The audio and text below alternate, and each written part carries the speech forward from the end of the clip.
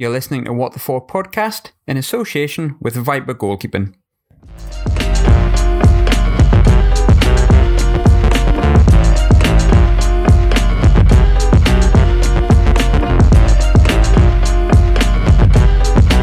Hello, and welcome back to the What the Fork podcast. Today's guest is currently one of the SPL's most imposing and impressive centre-halves and is now a fully fledged Scottish international.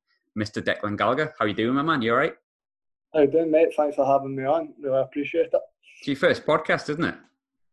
Yeah, it's my first podcast, so a wee bit nervous. So don't judge me when I start pausing and don't know what to say and things like that. At the time of speaking, totally fresh news, which is totally scupped at the beginning of my interview and had to rewrite my questions this morning. But there was a meeting today with the SPL. The season's been called. Celtic are champions. Motherwell are third. How are you feeling about it? Absolutely delighted. It's been a long, hard season for us. So to get third place, it's a great achievement, especially everybody knows that we've probably got one of the smallest budgets in the league. So to get third place in the amount of clubs, obviously big clubs that play in the Scottish League that have got much bigger budgets than us and probably expected to be in the position that we were in, it's just testament to us and the club and what direction the club are actually going in.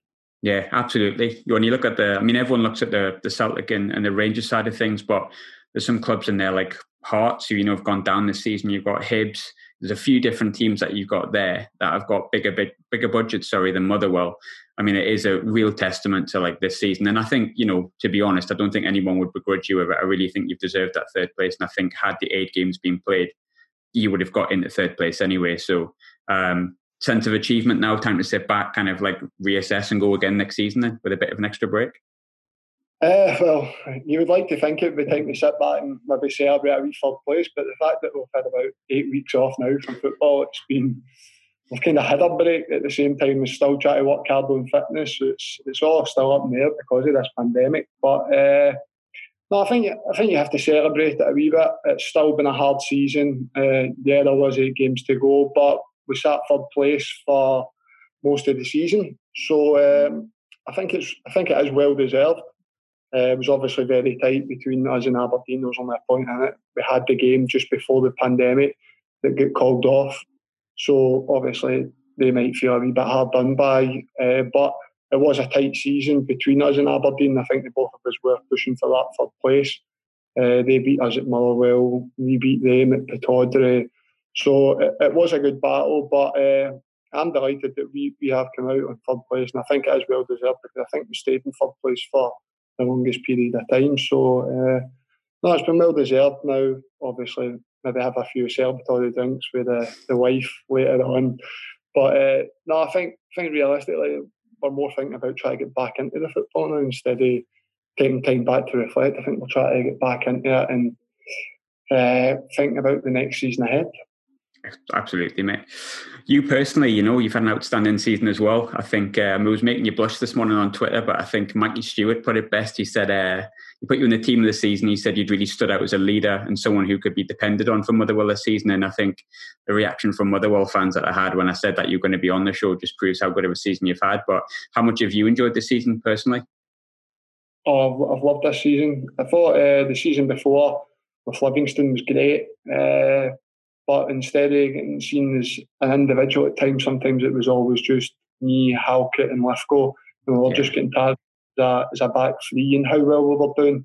So there was no individuality there. But I think this season I've grew into my own, playing a 4 at the back and being one of the mainstay centre backs. It's definitely changed my perspective for everybody else. I think obviously the season I've had and the plaudits I'm getting and stuff like that, it's amazing. I never expected it when I actually signed. As I've said, the season's been a dream come true. We obviously getting the call up and Motherwell being in third place and now being kept in third place. Obviously the season finished, so it's been a great season for me personally, and obviously I just have to thank everybody at Motherwell for that because they gave me that stepping stone from Livingston to push on again in my career and basically bring out my individuality quality. When you look at your partner as well. You're talking about partners that you had obviously at Livingston as well, who were well thought of. But Peter Hartley's a Sunderland boy. Someone I actually saw his entirety of his, I think, 5 minutes on the pitch for Sunderland. But I know he's a big Sunderland fan. How much have you enjoyed playing alongside him? Oh, I've loved playing beside Pete. Pete's a great guy. He's a great captain. That's the best way to describe him. He's in the change room. Anybody that needs anything, he's there for you. He's a great guy, and me and him, we built up a good relationship through the season. We travelled with each other to the training ground every day in the cars, although the gaffer did tell us that we were meant to be going on the minibus at least 1 or 2 days a week to keep it mingled, but me and Pete basically just travelled constantly together. So we learned a lot about each other that season. I learned a lot about his playing career, his times at Sunderland. They used to tell me a good few stories about like Sir Roy Keane and him as a young boy, and just it was great, honestly. And to play beside a guy that's obviously played at Stamford Bridge and stuff like that, against Chelsea's, and played against massive clubs down south, and had the career he's had, it's been great. And he's actually taught me a lot on the field as well, with the way he talks during games. He's just an incredible leader on the park, and it's one of the reasons why I've played so good this season, because having a partner beside you talking you through the game, sometimes it's a massive help. I think with Peter as well, if you look through his career progression and you look through your career progression as well, it's quite similar in senses. You've had to kind of start at a big club, take that knock back and build yourself back up. Does that help when you've had like similar pathways? Do you have an understanding as well with that also? Yeah, you've just got a lot of stories that are very similar. Like all the stories you can imagine. If you've been at a big club, everything's great, everything's amazing. You've got all the facilities, and then, as you say, you take that knock and you have to go down the divisions. But it makes you that wee bit more hungry in the game. It makes you want it that wee bit more. Some people go the opposite way. Some people think, well, it didn't work out at Celtic, so I just need to let it go, and that's it, my career's over on this. But there's always a way up, back up to the top, and I think in my career I've proved that, and I think Pete's obviously proved that in his career as well. Both of us have had really good careers. Hopefully I've got a wee bit more to my journey, because I'm not as old as Pete, but I'm lucky Pete. Sorry for saying that, mate. But no, as I said, it's the stories that we tell each other in the car and stuff like that. It's really, really great. And I have similar careers. I think the both of us were kind of very similar in the sense of how we played the game, how we spoke to each other, and just how we are in the changing room is a massive thing. Now, anyone who listens to the podcast will know that I like to start off on kind of recent stuff, which has been basically coronavirus for the best part of 3 months. But going all the way back to your sort of early career, obviously you started at Celtic as it was, but you were born in Rutherglen, is that right? Yeah, I was born in Rutherglen, yeah. Because Wikipedia gets me so wrong so many times, and that's the extent of my research. Wikipedia, literally, that's the extent of my research, which is terrible to admit, but there you go. But who did you support growing up then? Were you Celtic or Rangers or neither? Funny enough, it was actually when I was growing up, I was about 4 or 5, and I've actually had a picture back there, but I don't have it now right enough. But back then I had a picture and I had a full Rangers kit on. That was because all my mum's side of the family were Rangers fans, basically. So yeah. I used to stay a lot with my gran and grandpa, obviously Rangers fans, and my mum was a Rangers fan. So in the early years of my life, I think they were trying to sway me that way. Then when it came to the time of starting to play football, and it was like my mum and dad having a lot of influence on me. My dad was a massive Celtic fan, so I started swaying towards Celtic. Then I started going to the Celtic games with my dad. It was just I used to go with him and his mates, and I can remember it was back in the days when you were able to take 7 and 8 year olds into a pub and sit them in the corner and just tell them to just be quiet, say nothing. And those were the days. Yeah, I used to go there. My dad used to always go down to the Sun Inn pub in Cambuslang, and he would meet up with all his friends. They would get a minibus together, we'd go in the minibus with them, and then they would all go their separate ways. They all sat in different parts of the stadium. Me and my dad's mate Mick would go to the turnstile, and my dad used to just lift me over the turnstile It wasn't even one of the ones where you would pay for a ticket. It was he would lift me up to his pal who was on the other side. They two would have tickets. I just lifted up, and then I used to sit in my dad's knee at the games. So that's where I started, and I was a Celtic fan from there on, basically. It's funny you mentioned that because like I've got exactly the same experience, and I bet there's so many people around sort of our sort of age, and you're a little bit younger than me, but we'll let that fly, that have kind of similar sort of stories with that. But the first experience I ever had at Glasgow, and anyone who is listening knows that I spent a decade in Glasgow and just recently moved back, was actually the Gallowgate. That was the first experience that I ever had in Glasgow, and I went into a pub. I think it was called the Squirrel Bar. I just went to meet a mate who's... Yeah, the Squirrel is well known. It was. I had no idea what it was at the time, and my friend was up seeing a band at the Barrowlands, and he's a big Celtic fan, Sunderland and Celtic, and he says, "Oh, come down to the Gallowgate. I know you've just moved there. Let's have a pint." I says, "Yeah, no bother." So I put Squirrel Bar in my Google Maps, whatever it was at the time, about 8-9 years ago. Got into the bar, and what I didn't realise is I was wearing like a royal blue V-neck T-shirt as I walked in the bar, and the entirety of the bar just like kind of put their pint down and just went. And I thought, oh no, what have I done here? But I escaped. I lived to tell the tale. I was all right. So not many people have escaped it. I have to tell the tale, to be honest. So I was lucky, mate. I was very lucky. But my mate kind of went, "Are you stupid? Like, do you know what this bar is now?" I was like, "Well, I do now, but I'll just go home and change, but I'll be back in a bit." But yeah, good first experience, mate. So it's all about experiences. It is, mate. So obviously you started at Celtic, and I've got to be honest, I was sort of looking through your early career when you were at Celtic, and it's fair to say that you've been on the pro team since those days because you've grown a bit. Yeah. But what was your pathway to Celtic? Pathway to Celtic. Well, actually, I started off at Livingston. Funny enough, and I was about, I can try to work out the ages here. It's a hard one for me, but when I was a young boy, I started off at Livingston. And basically, I think I was maybe about 11, 12, and used to get the minibus through, used to get picked up at the Showcase Cinema in Uddingston, Coatbridge, sorry. So I used to get picked up there on the minibus, went through for training on a Tuesday, Thursday night, sometimes Friday nights. Would train there. Then used to play on a Sunday, it used to be, but back then you were able to play for a boys' club as well. You weren't, it was pro youth, but you were still allowed to play with your boys' club team. So on a Saturday, I used to play for Livingston, and then on a Sunday, I used to play for Blantyre United, which was all my mates in school and stuff like that. So I used to play 2 games, so football was just constant. It got to a stage where Livingston ended up going into a bit of trouble, and then they had a big overhaul, and it was the likes of Graham Robertson and Alec Cleland and stuff like that came in to Livingston at the time. I was actually captain of the season, and that end of that season, I ended up getting released from Livingston. I was actually promised the world at one point. "Oh, you'll make it to the first team. This, next time, let's stay with us." Because I had a few offers the season before from the likes of Hearts, Motherwell, Hamilton, and Rangers, because 2 of my old coaches at Livingston ended up signing as scouts at Rangers and wanted to take. They took a lot of boys from Livingston to Rangers. The triplets that were at Livingston at the time went to Rangers. Mark Weir, Kyle Hutton was at Livingston and then went to Rangers. So they took a lot of boys that were actually in the Rangers youth team from Livingston.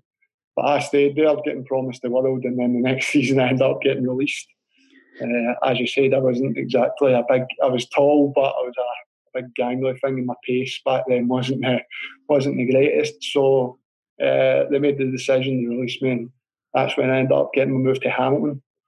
Obviously, just round the corner. And Hamilton, as a youth team, their professionalism was unbelievable. They had, I think they were one of the first teams to have most of the technology at youth level. Yeah, they had heart rate monitors and basically everything they had. They had the gym work, and back then I was a full new world to me. So I ended up signing there, and they progressed me massively. I was there from under 15s, and that's I was only there one season. I basically played under 15s, 16s, 17s, 19s, and reserves all in the one season. They were great for me, but because I had such a good season, I was progressing the way I was progressing, playing like 4 or 5 age groups above me. Celtic obviously came knocking on the door. Tommy Burns ended up meeting with my dad in a Frankie and Benny's. But I told about this at the time because I was doing my exams at school. So I remember just having a maths exam, and I was coming back and I was walking around with my grands, and my mum was there. And she's phoned me, she was like, "Where are you?" I says, "I'm just at the exam, I'm walking around now." She was like, "Right, all right, come round here, I've got something to tell you." And that. Right, okay. So walked down to school, got to my grands, and I'm sitting there, big beaming smile and stuff like that. I was like, "What's so funny in that?" And she was like, "Oh, do you know where your dad was last night?" I was like, "No." I said, "Where was he last night?" He was like, "Oh, I went to Frankie and Benny's." I was like, "All right." I said, "To go to Frankie and Benny's for?" I was like, "Go for a meal nearly sell today." And then she was like, No, he had a meeting with Tommy Burns. I was like, "But Tommy Burns for Celtic, Tommy Burns?" And he was like, "Yep." And I was like, "Right." I said, "If you get somebody tells him," at this point, I'm kind of holding my breath now. I'm sitting here, it's happening here. Well, Celtic have just offered you a 3-year contract. Full-time contract, so I was just like, "Oh my God, you're joking." And I was basically at that point, the whole place had erupted. My grandpa, everybody, even though they were Rangers fans, they were open for me.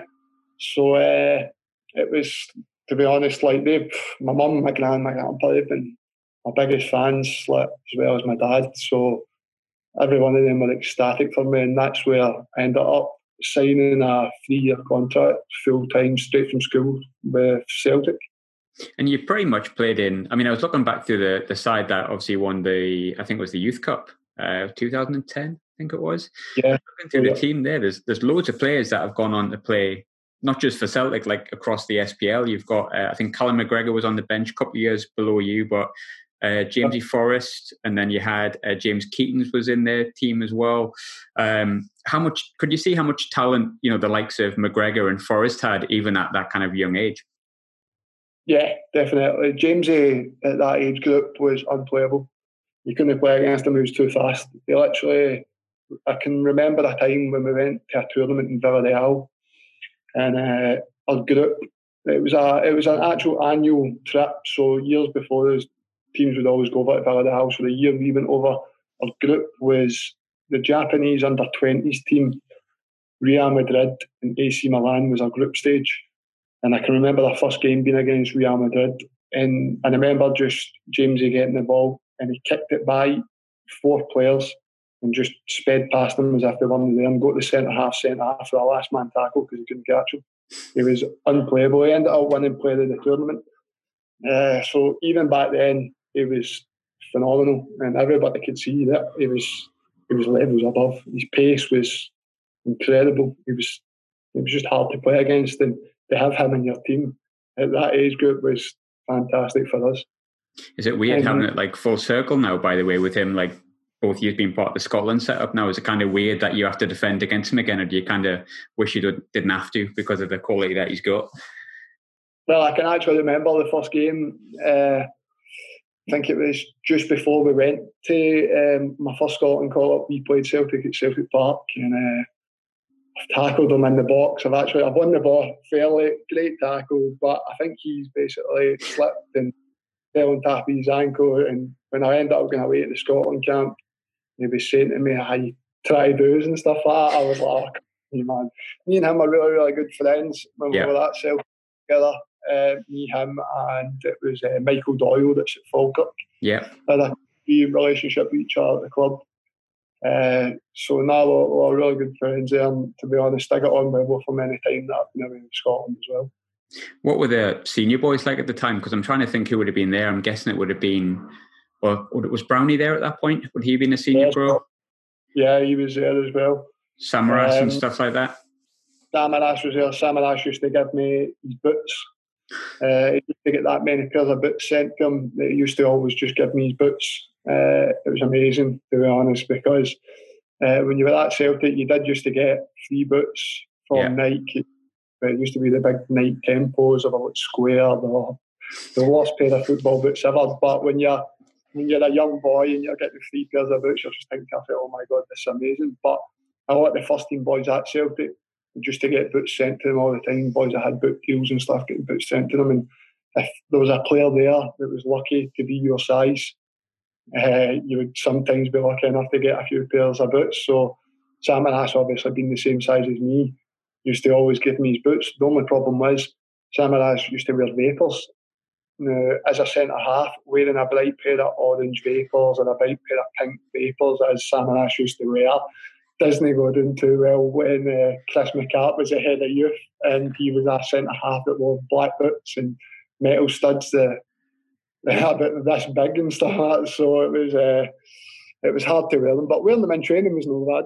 Yeah, you take what you can get at that age. I think that would be exactly the same. I'll just paint them. Just get a marker pen out. You'd be all right. You'd be fine. Yeah, marker pen and just start drawing them black. Yeah, it'd be all right. No one would notice. You had your loan move to Stranraer, which was third division at the time as a teenager. I think looking back in hindsight, how important was getting regular game time, even in the third division of Scottish football, to your progression as a footballer now? Yeah, massive. It was massive for me. I remember getting pulled into Neil Lennon's office and he basically said to me, like, there wasn't really much chance of me getting into the first team at that point. There was about 6 centre-halves at Celtic at that point.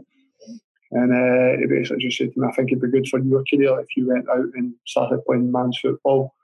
It's not really going to progress you too much, just playing reserves and play against maybe a 17-year-old 1 week and then potentially a chance of playing against proper men that are making a career out of the game. So I jumped at the chance to go and play under Keith Knox at Stranraer, and it was probably the best decision that I made because it also helped me after I left Celtic as well. Yeah. Because boys obviously haven't played first team football. When you get released from Celtic or Rangers or wherever you get released from, sometimes it's hard to find a club because you've got no first team experience. You've only ever been playing reserve team football, and it's just not the same. So getting that first team experience with Stranraer was definitely vital to my career. With Celtic as it was, I don't know if you were then released or whether you just moved to Clyde, but were you released or did you just move to them and end your contract in that sense? No, I had a meeting with Neil Lennon and basically it was a good meeting. Obviously it's not the one that you want to hear, but he did say to me, I think you need to go out now. I think I was about 18, 19. Basically said to me, I think it's about time that you go out there and experience first team football. He says, you've went out, you've done it at Stranraer. I can't really guarantee you any first team football here, so I think it's probably best for you, for your career, if you maybe moved on. And at the time, it was obviously a wee bit heartbreaking because you think, oh, it's the end of the world, this, that, next time. But it was probably the best thing to happen to me. I ended up leaving Celtic, and it was quite good because I ended up then going down and having a trial at Yeovil. I had a trial at Yeovil, so I spent most of my pre-season down there, and then played in a trial game, which was hopeless because it was 11 trialists playing against a conference team that had played with each other for years. So I just thought to myself, well, we're obviously going to get beat here, and it was just no good. Yeah. So I was playing with boys that maybe weren't up to standard, and then some boys were good. But went down there, done that. It was decent, but nothing came of it. Ended up meeting another agent down there that said, oh, I'd like to take you into Doncaster on trial. I thought you'd done really well. So I ended up getting a trial with Doncaster as well. But in between that, Danny McGrain from Celtic phoned me and basically said, Partick Thistle would like you in on trial. Do you fancy it? And I said, aye. So I went in, and then I think I was going to get offered something there. But I said to Jackie McNamara, was the manager, I said to him that I had a trial at Doncaster, so I'd like to try my chances down south and see how it goes. I went down south, tried it out, and nothing came of it again. Obviously, another bit of experience, so playing with players like Billy Sharp was at Doncaster at the time. So again, playing with players like that, testing myself down south. I played against Carlisle and I think it was Macclesfield in 2 games, which I done well in. But again, nothing came of it. Came back up thinking that maybe there was something at Partick, that they just signed Stephen O'Donnell at the time, so it was small. So basically, I was limited in my choices for trialling. So I ended up getting a phone call from the Stranraer manager, and he basically said to me that they would match my wages that I was on at Celtic as a youth boy and stuff like that if I came in part-time with them. And then I got a phone call, which I wasn't expecting, from Jim Duffy. And he basically said, like, Declan, thought you were amazing. We're trying to build something here at Clyde. I'd like you to come play underneath me. And I thought to myself, well, I know all the boys at Stranraer, so it's probably easier for me to go to Stranraer. They were offering more money and stuff. But my dad said to me, my dad was like, this is Jim Duffy. Jim Duffy was a Premier League manager, done great things at Dundee. He said, Andy's a centre-half like you who played at a high level. He said, you have to go work under this guy. You have to learn for this guy. He said, no disrespect to Stranraer, but they're not going to do that for your career. So I took my dad's advice on board and went and worked under Jim Duffy, and he done exactly that. And he did promise me that if I played well for him, he would get me my move. And to be honest, I done really well for him, and he ended up getting me a move to Dundee that summer. When you went to Dundee, obviously, I think it was you were there one season. Was that right? Yeah. I meant like Clyde. It was one season, then you moved on, though, doesn't it? You only had like the season at Clyde and jumped up. Yeah, well, at Clyde and then signed a 2-year deal at Dundee. That's right. So obviously it's a step above, because I think at the time that was the season Rangers came out, I think. Yeah, no, it was basically what happened was Dundee got, the season before, Dundee got 25 points deduction, but they still finished that season in second place. That was just the season before I signed there. It was like the defiant season for Dundee. Yeah. But they had the administration, they had to play, boys were playing without pay. Some boys, actually my brother-in-law played in the team as well, Craig Robertson. He was a junior player at Lockheed, and he was a massive Dundee fan. He had a testimonial and gave all his profit to Dundee and stuff like that, because all my wife's family are massive Dundee fans. Her dad was a director there as well. So he actually played in that defiant season as well, playing from junior levels, and played 3 or 4 games in that defiant season. So when they ended up finishing second that year, so when I signed, Rangers got liquidated, which meant they had to go back down to obviously the 3rd division. And then they said it was either between the team that was getting relegated or the team that finished second in the championship that year. Dundee finished second, so they opted to do the team that got second place got promoted. So Dundee were invited to be the 12th team in the SPL that season. So ended up signing for Dundee, thinking I was going to be playing in the championship, to then signing from Division 3 to an SPL team. It was crazy. Some jump. What's the difference in quality like? Do you feel it straight away? Well, from 3rd division to the SPL, you definitely feel it. Yeah. You definitely feel the physicality of the game. I was still learning, but obviously Jim Duffy gave me a good recommendation. So it took me a wee while to find my feet at Dundee. I didn't really get as many games as what I thought I was going to get. I had a really good pre-season, but as soon as the announcement came out that we were going to be in the SPL, there started being a wee bit, I'd say it was a wee bit more panic buy than like second buys. We were buying people more on the experience that they had in the SPL. We'd signed like David Grassi, Colin Nash, and don't get me wrong, good players, but didn't really give boys that were there the chance that maybe they deserved.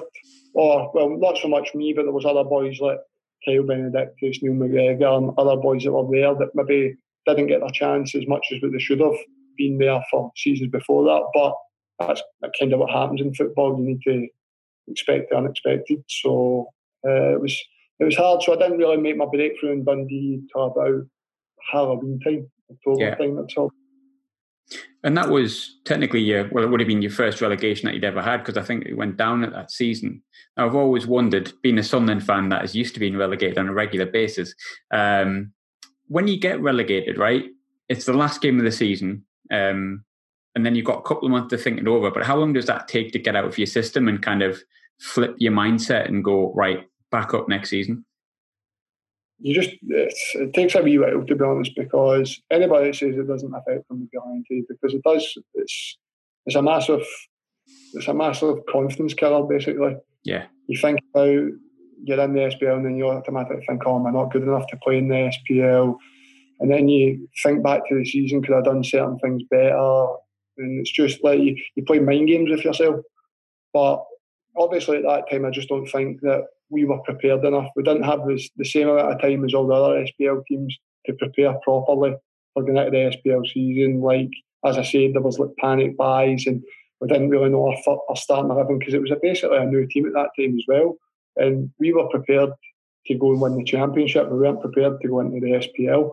But the fight the boys showed towards it, and to be honest, there was a wee bit of, I don't want to go into it too much, but the game that relegated us, there was a wee bit of a turning point. There was a supposed dive by a certain player that basically relegated us, or else who knows what kind of pressure we could have put on teams towards the end, because towards the end we could see the teams that were above us starting to wobble a wee bit, and we were picking up good results. We beat Hearts at home, we beat a good few teams, and we beat Kilmarnock as well away. So we were doing well, and there was a chance to probably catch somebody, but a dodgy decision basically put us down that year, I'd probably say, because who knows what would have happened if we would have pushed on another week. And with those results that you had, obviously, and stuff like that, and you do have that time, like you said, you're going to have those couple of weeks where you go and it hits your confidence, but you were never present the season afterwards, and obviously you won the league. So obviously something went right during that summer for the team as a whole and yourself individually. But winning the league, winning the Scottish Championship, being an ever-present, where does that rank in your career achievements? Oh, it was massive. And it was an unbelievable season as well. I think, obviously, the team that we had built was built for the championship. We built that team for the championship. And it proved it that season where we went down and played in the championship, because we were great. And to be honest, it was very, very close. There was 3 teams that could have won the league on the last day of the season. Obviously, us, Falkirk and Hamilton. And then obviously, come to the last game of the season, you're winning 2-1, but then you hear that Hamilton are winning 10-2. So a draw wouldn't even be enough for us, because they beat our goal difference. We beat Morton 10-2. Yeah, so it was, I do remember that. Yeah, it was crazy. So it was a crazy season, but to be honest, it was a season that's unforgettable. And that last day of the season, winning 2-1, the final whistle going, the pitch invasion that had happened, it was crazy. I can just remember Kyle Benedictus jumped on top of me. So I was holding him up in the air, and then Kyle Everin, the goalkeeper, jumped on top of the both of us. And then the next thing you know, it was just fans everywhere. It was carnage. Literally couldn't get into the changing room for at least about half an hour trying to get through all the fans after the game had finished. By the time I had got into the changing room, basically the floor was covered in champagne, beer, whatever else was getting through a bit in the changing room at that time. You could have swam in it. So it was unreal, and it's a time in my career that I'll never forget. It was unbelievable. As it was, though, the season that you had with Dundee, I think, as far as I'm aware, you had a contract dispute, which ended in you moved to sort of Livingston. Was it ever your plan to leave Dundee, or is that just football? No, it was, as I said, I grew out of, obviously, I love Dundee, basically. I ended up meeting my wife up here. As I said, her dad was a director as well. But at the time, obviously, I had 3 different managers. I had Barry Smith, I had Bomber Brown, and I had, obviously, Paul Hartley.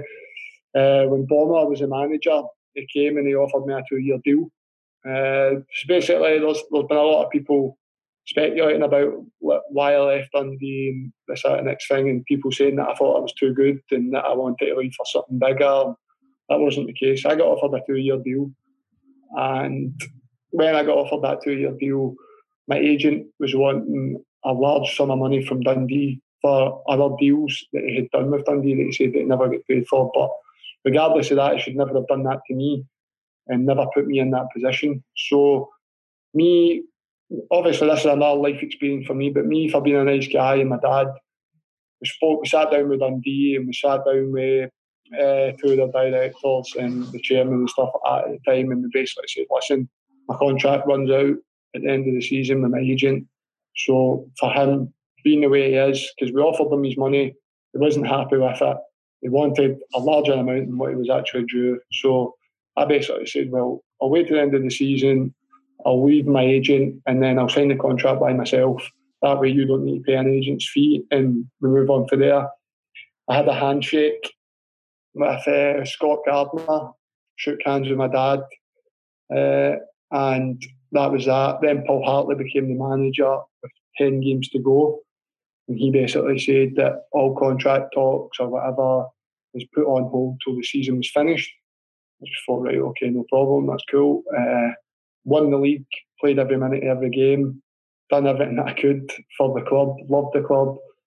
Thought I was signing a 2-year deal. Had a meeting after the season ended, and Paul Hartley basically told me that I was getting a 1-year extension. He told me that I was getting £50 more than what I was on already, but Dundee were taking my housing allowance off me. Obviously, being a Glasgow boy, I had housing allowance and I stayed in Dundee, so I didn't have to travel. So he took my housing away from me, which would have put me in a worse off situation than I was the season before.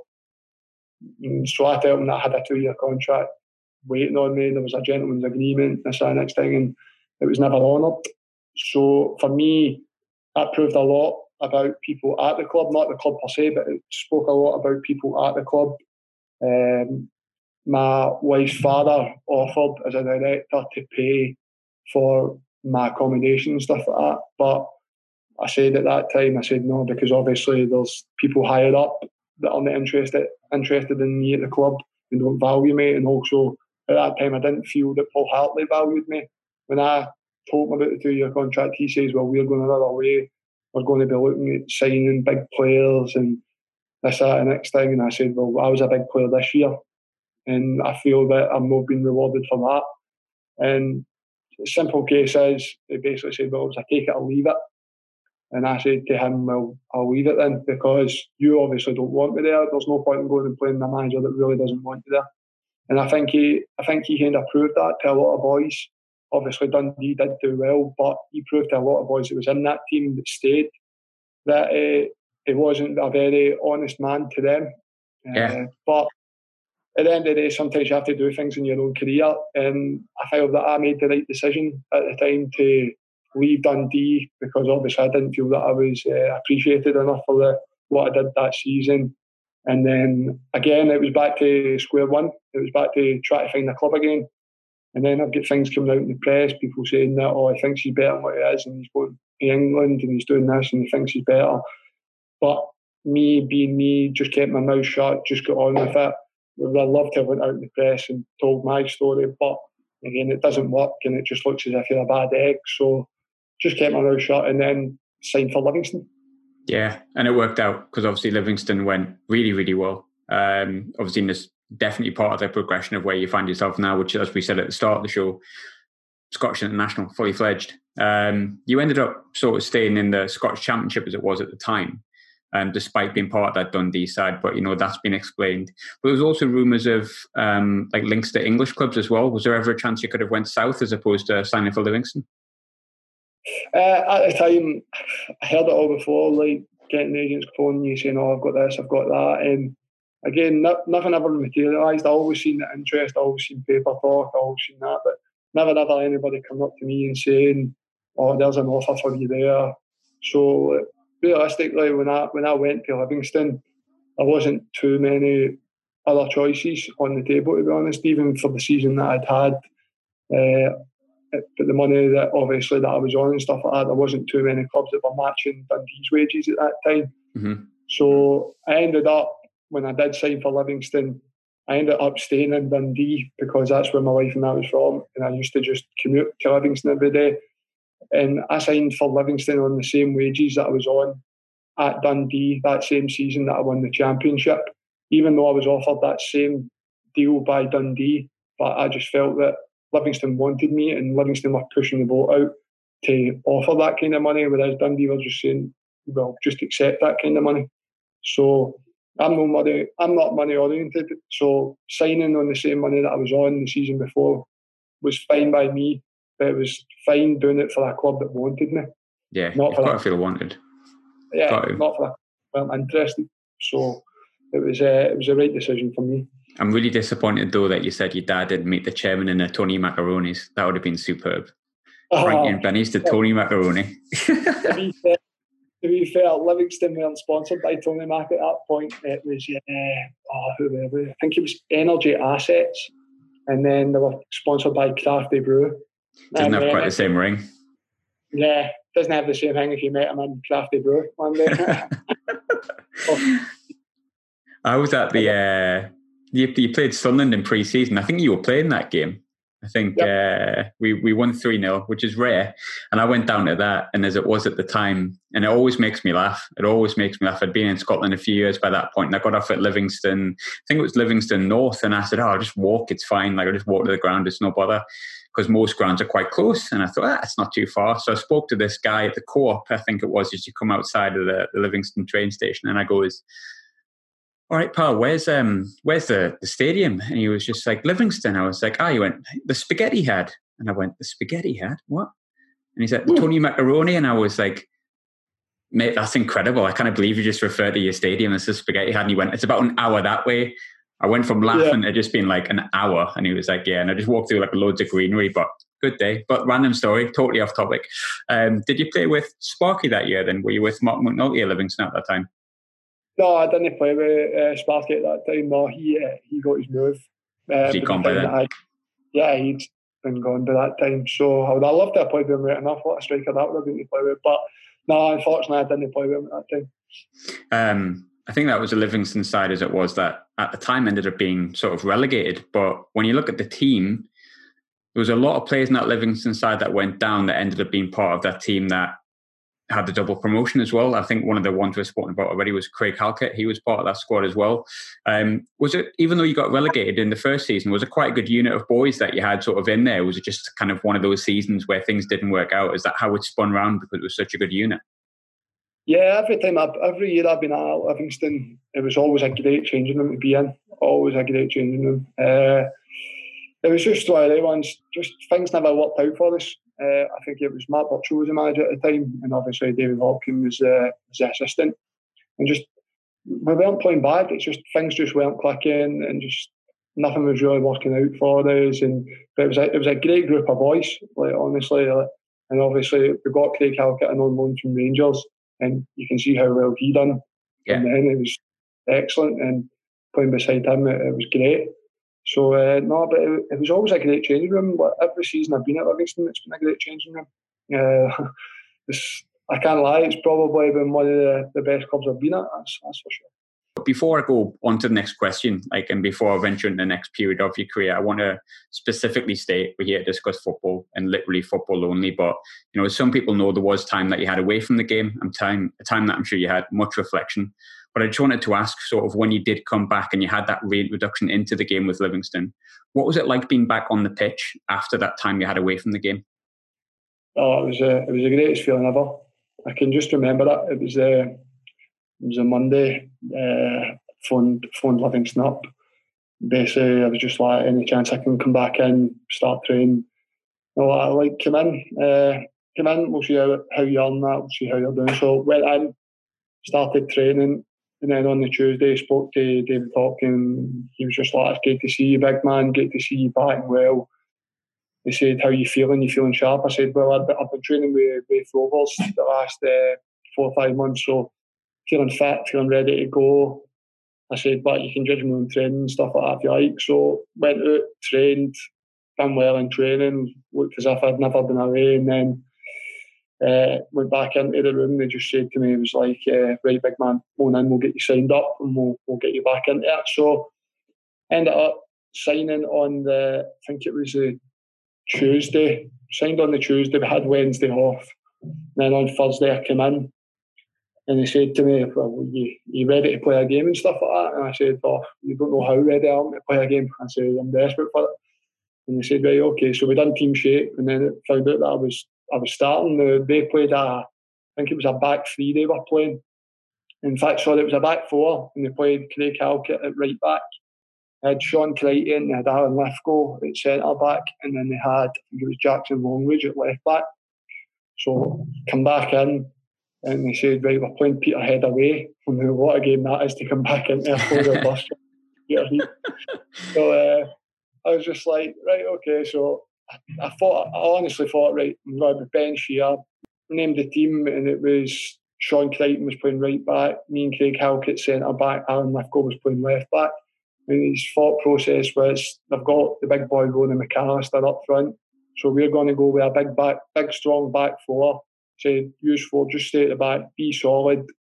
And then we had the likes of Rafa and Sean Byrne and Liam Buchanan all up the top end of the park for us. So just like that, right, okay, that's fine then.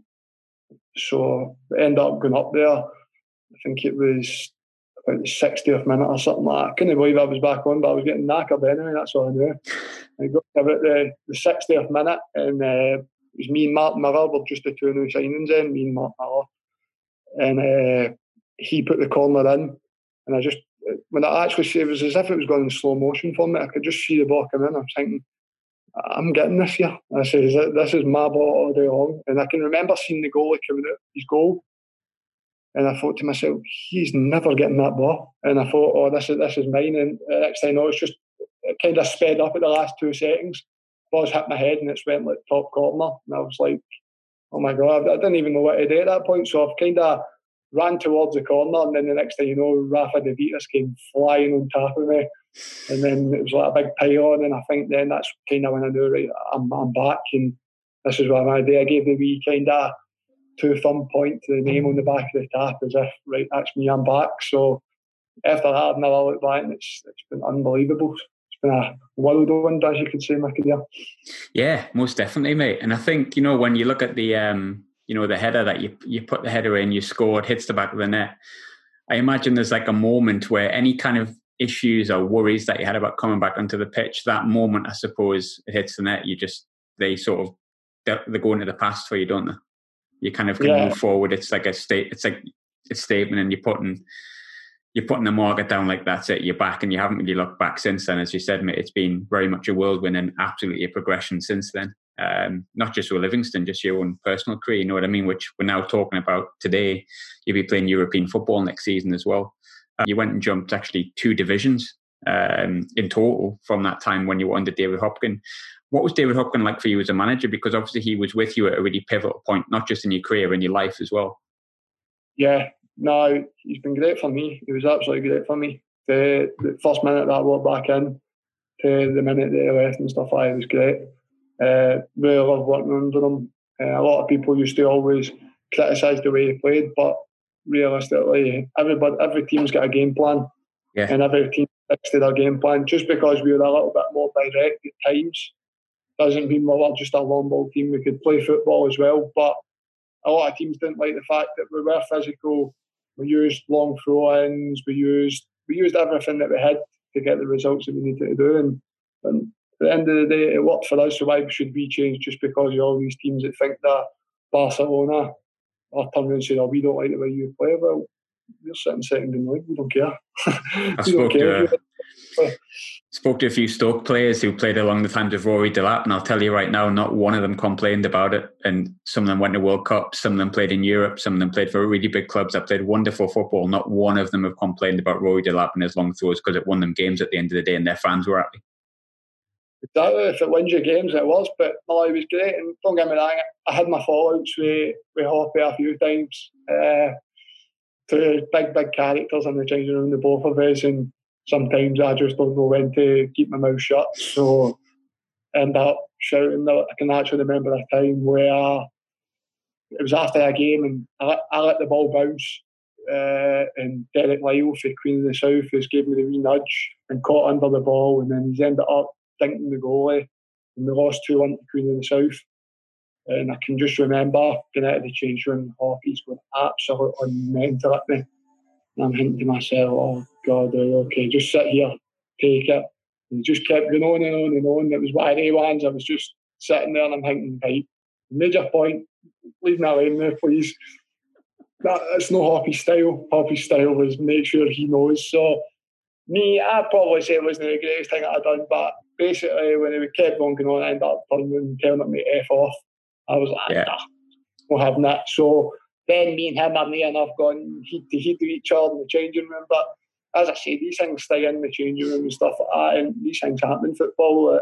It's a man's game, and sometimes when you lose and people are that passionate, that you can end up coming head to head, even if it is a manager and player. But it wasn't the greatest thing for me to do. Obviously, I then apologised, but I got told to stay away from the club for a week, so I got a week's suspension, which is fair enough. It needs to show authority, and I respect that now. But, so I didn't play. I ended up missing a massive game where it was living. I think we got to it was either to get into the quarterfinals or in the quarterfinals against Hibs at Easter Road.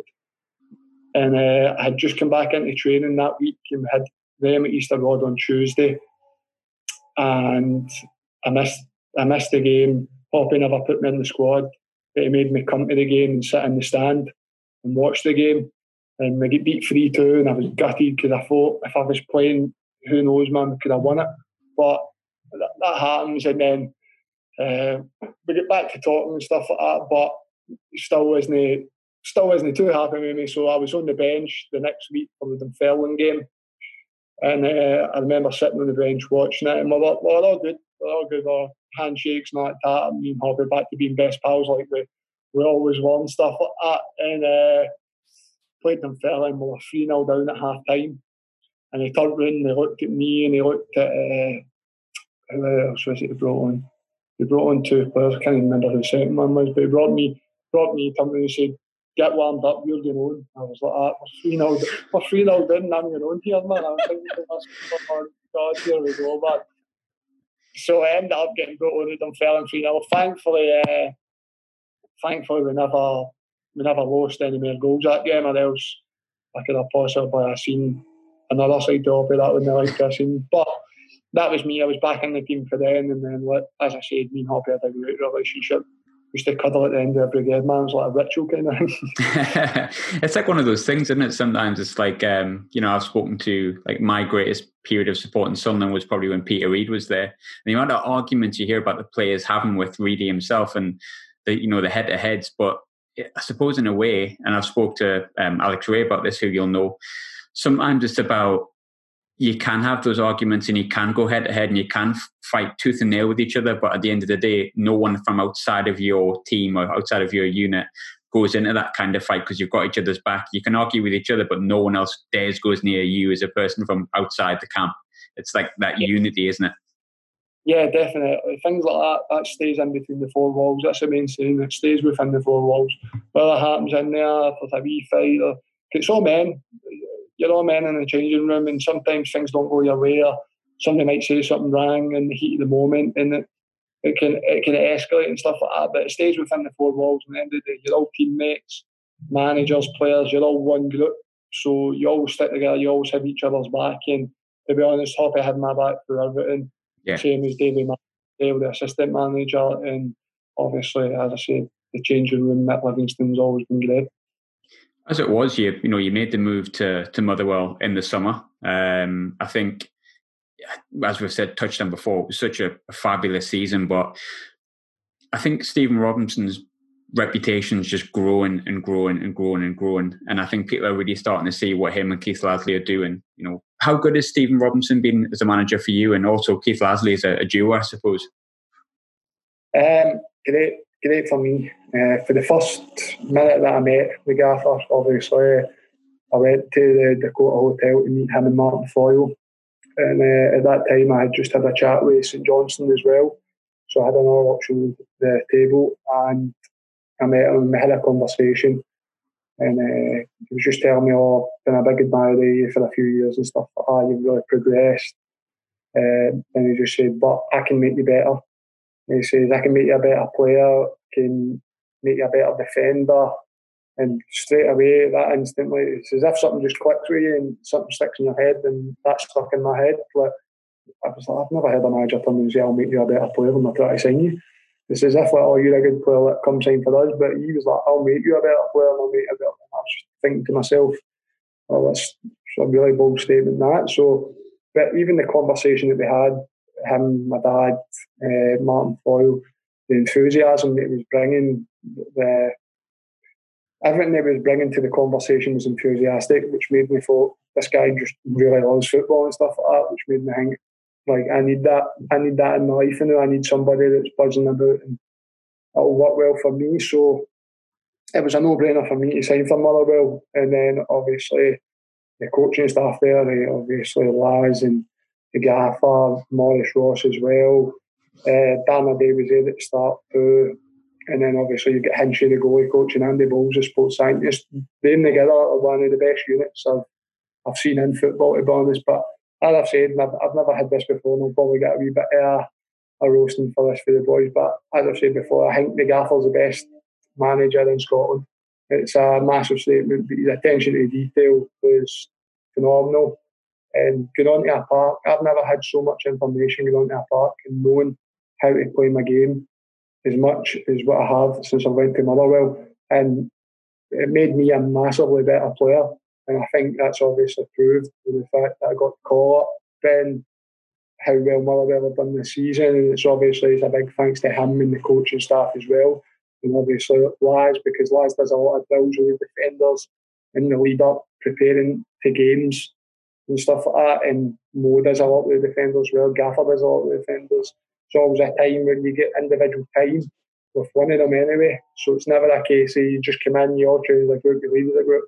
You're always individualised. Defenders will go with the Laz, or defenders will go with the Gaffer, or and you're always doing something. Or Hinchy, even the goalie coach, coming in and taking the defence as well. How to play out to the back, how to defend, or how we can do this to stop a team or that. It's like them as a unit is unbelievable. And as I said, I keep using the same words: attention to detail.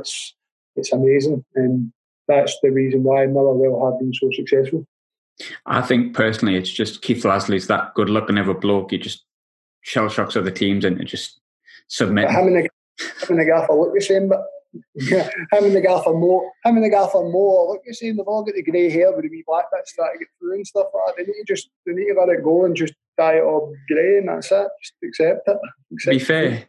To be fair with Keith, putting out the interview with Keith Lasley got me about 30, 40 female followers on the podcast. So I can't complain, mate. It was all around sort of the age of 45, 50, but they were firing in. It was fine. They were all just like, Lasley, I'll have some of that. All the grannies and stuff like that. Love Laz. Housewife's favourite, allegedly. Not my words. As it is with Motherwell, like people have really stood up and took notice of Motherwell this season. I know it's really fresh news and that you're going to be in Europe and stuff like that. But, when you look through Motherwell's team now as well, you've got some really good young talent coming through. I mean, David Turnbull's obviously the standout, and I know it's previous, but there's a lad that I was watching that almost came to Sunderland this season, and obviously he was at Oxford. Chris Cadden's another player that was there. It feels like Motherwell is starting to produce players, maybe the way people were seeing Hamilton in like a decade ago. And Hamilton still do, but I mean, like probably Hamilton with the Scottish side where you'd see like the MacArthurs and McCarthys. Feels like Motherwell's that team now. How excited are you at the age of 28 now? 28, 29. How excited are you for the future of Motherwell? Because you've got like a good core of young lads coming through, which are basically building or helping to build the spine of the team. No, it's a massive thing at Motherwell, and that was one of the things that I noticed when I came to the club, and I hadn't really seen it before. The respect that the young boys get at Motherwell is massive. Like sometimes when you come into a club, you see that the young boys get kind of treated a wee bit unfairly at times, and it's not like that at Motherwell. The young boys get treated very, very well, and when they come up to train with the first team players, they get treated like first team players. And sometimes they'll get coached more than the first team players, as in a sense, they're wanting to progress them more into the first team than what they're bothered about even the first team players. So youth development for Motherwell is massive, and obviously like Maurice Ross being one of the top ones in the youth team and stuff like that, he's always pushing for these reserve boys, like constantly in the gaffer's ear. The boy Ross McIver that came on scored against Ross County and that, always in the gaffer's ear. Ross is looking really good. Like, look at Ross at training, and like he's always fighting the corner for the young boys.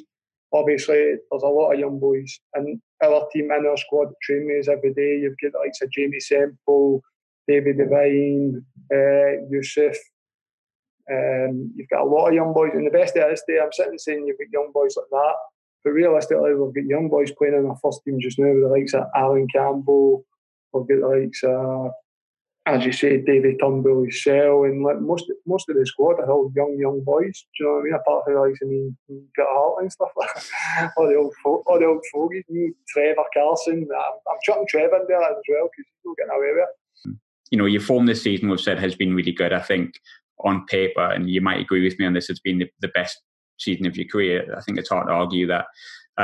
You forced your reckoning into the Scotland squad. What's it like when you're pulling that Scotland jersey and you see like Gallagher on the back of your shirt and you're just like, I've done it? Not gonna lie, you've just given me goosebumps here thinking about it. But there is no better feeling as a footballer at an international stage, playing for your country, representing your country. It's just there's no other feeling like that. And just that time, just coming in, and it was and a part of the Russia squad. Obviously, I never played the Russia or the San Marino game, but just being there, being a part of the squads, the training sessions, what you do to the build up of that week, having your own chef, the food that you get, being looked after the way you are, and then all leading up to going into Russia's national stadium, walking into the changing room. It's absolutely huge. It's bigger than half the houses that I've seen about here and stuff like that. It's like you walk in there and then you get your own locker. It's got all the technology in it. So you've got these screens and you've got things to charge your phone, and then your t-shirt's just sitting there, and you're just thinking to yourself, "Wow, this is real." Like, there's the Scotland tap there with Gallagher. It was number 15 of us for the Russia game, and it's just like this is crazy. It's like it's unreal. And then you're just looking about the changing room, and you're seeing the likes of Callum McGregor, you're seeing the likes of John Fleck, Charlie Mulgrew, Robert Snodgrass, Andy Robertson. They're just sitting there like that. Wow, I'm in the same team as these boys, you know, because sometimes you don't realise that. Wow, I'm in the same team as well. Andy Robertson won the Champions League, and then Robert Snodgrass, Charlie Mulgrew, and guys like that's playing in the Premier League. John McGinn. It's just like, even though I've played against like a few of them, stuff like that, but still, when you've not done it in a wee while, you've not played against like the likes of John McGinn that way, and then you come into the team with them, the James Forrest, the Cam Reg, you're just thinking to yourself, wow, like, these are my teammates and stuff like that. It's a surreal moment, and it was for me anyway. Maybe not so much them, but it was for me. Obviously, it was a massive achievement, and obviously going out to do the warm-up in Russia, and I looked up and I seen my mum and dad, obviously up in the crowd. They managed to get a Russian visa within 3 days. I think it's the first time it's ever been done in history, getting a visa that quick. But my mum and dad my dad never misses a game, that's for sure. Never misses a game. It doesn't matter where it is, he'll never miss it. And it was just amazing to see them up there waving down and stuff like that, and you can just tell the joy that's in there. And then obviously just knowing that my wife and my daughter were back home watching it as well, and knowing how excited that my daughter would be anytime she would maybe even see her glancing me on the TV or something. It was just all that put together. Just that's why I always say it's like a dream come true, because it's hard to believe sometimes it actually happened.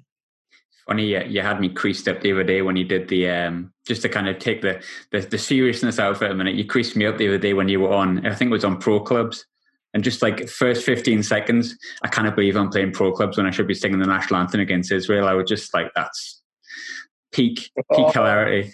I had the ticket for that game as well. I had a ticket for the Israel game, but there it is.